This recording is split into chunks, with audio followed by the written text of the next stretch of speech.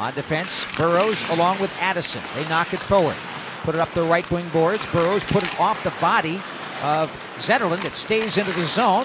Now it's an intercepted pass on a Burrows clearing attempt, and the Jets set up. The shot from the point, shot, score!